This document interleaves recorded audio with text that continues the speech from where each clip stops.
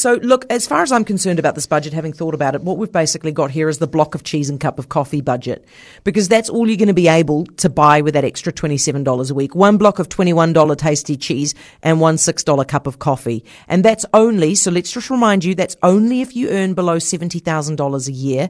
And as I said earlier, I think the first reaction that a lot of low income and middle income Kiwis will have to this is to be pleasantly surprised because you weren't expecting anything in the budget, right?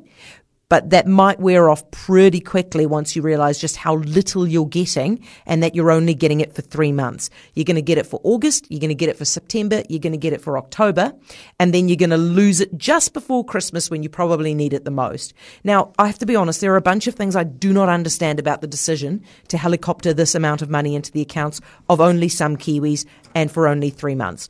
First of all, why is it so little money?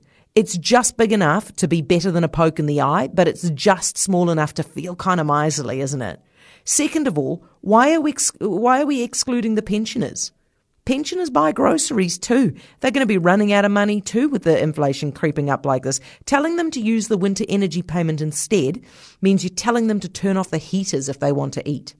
Also, why are we excluding Kiwis earning over $70,000? Because as far as I can see, these people are struggling too. They are the people that we call the squeeze middle, who are constantly being neglected by this government, who dole out cash to beneficiaries, dole out the minimum wage, lift that up, dole out cash to the gang members and so on.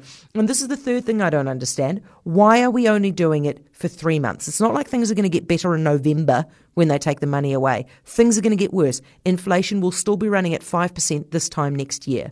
So all in all, as I said to Grant, this feels like a last-minute scramble to find a way to temporarily help some Kiwis pay the bills. It might make some voters just a little less stressed out for a few months, but come November when the petrol tax is back on and the public transport is full price again and the $27 is gone, what happens then? A block of cheese and a cup of coffee will not be the only things Kiwis will by then have to cut out of their budgets.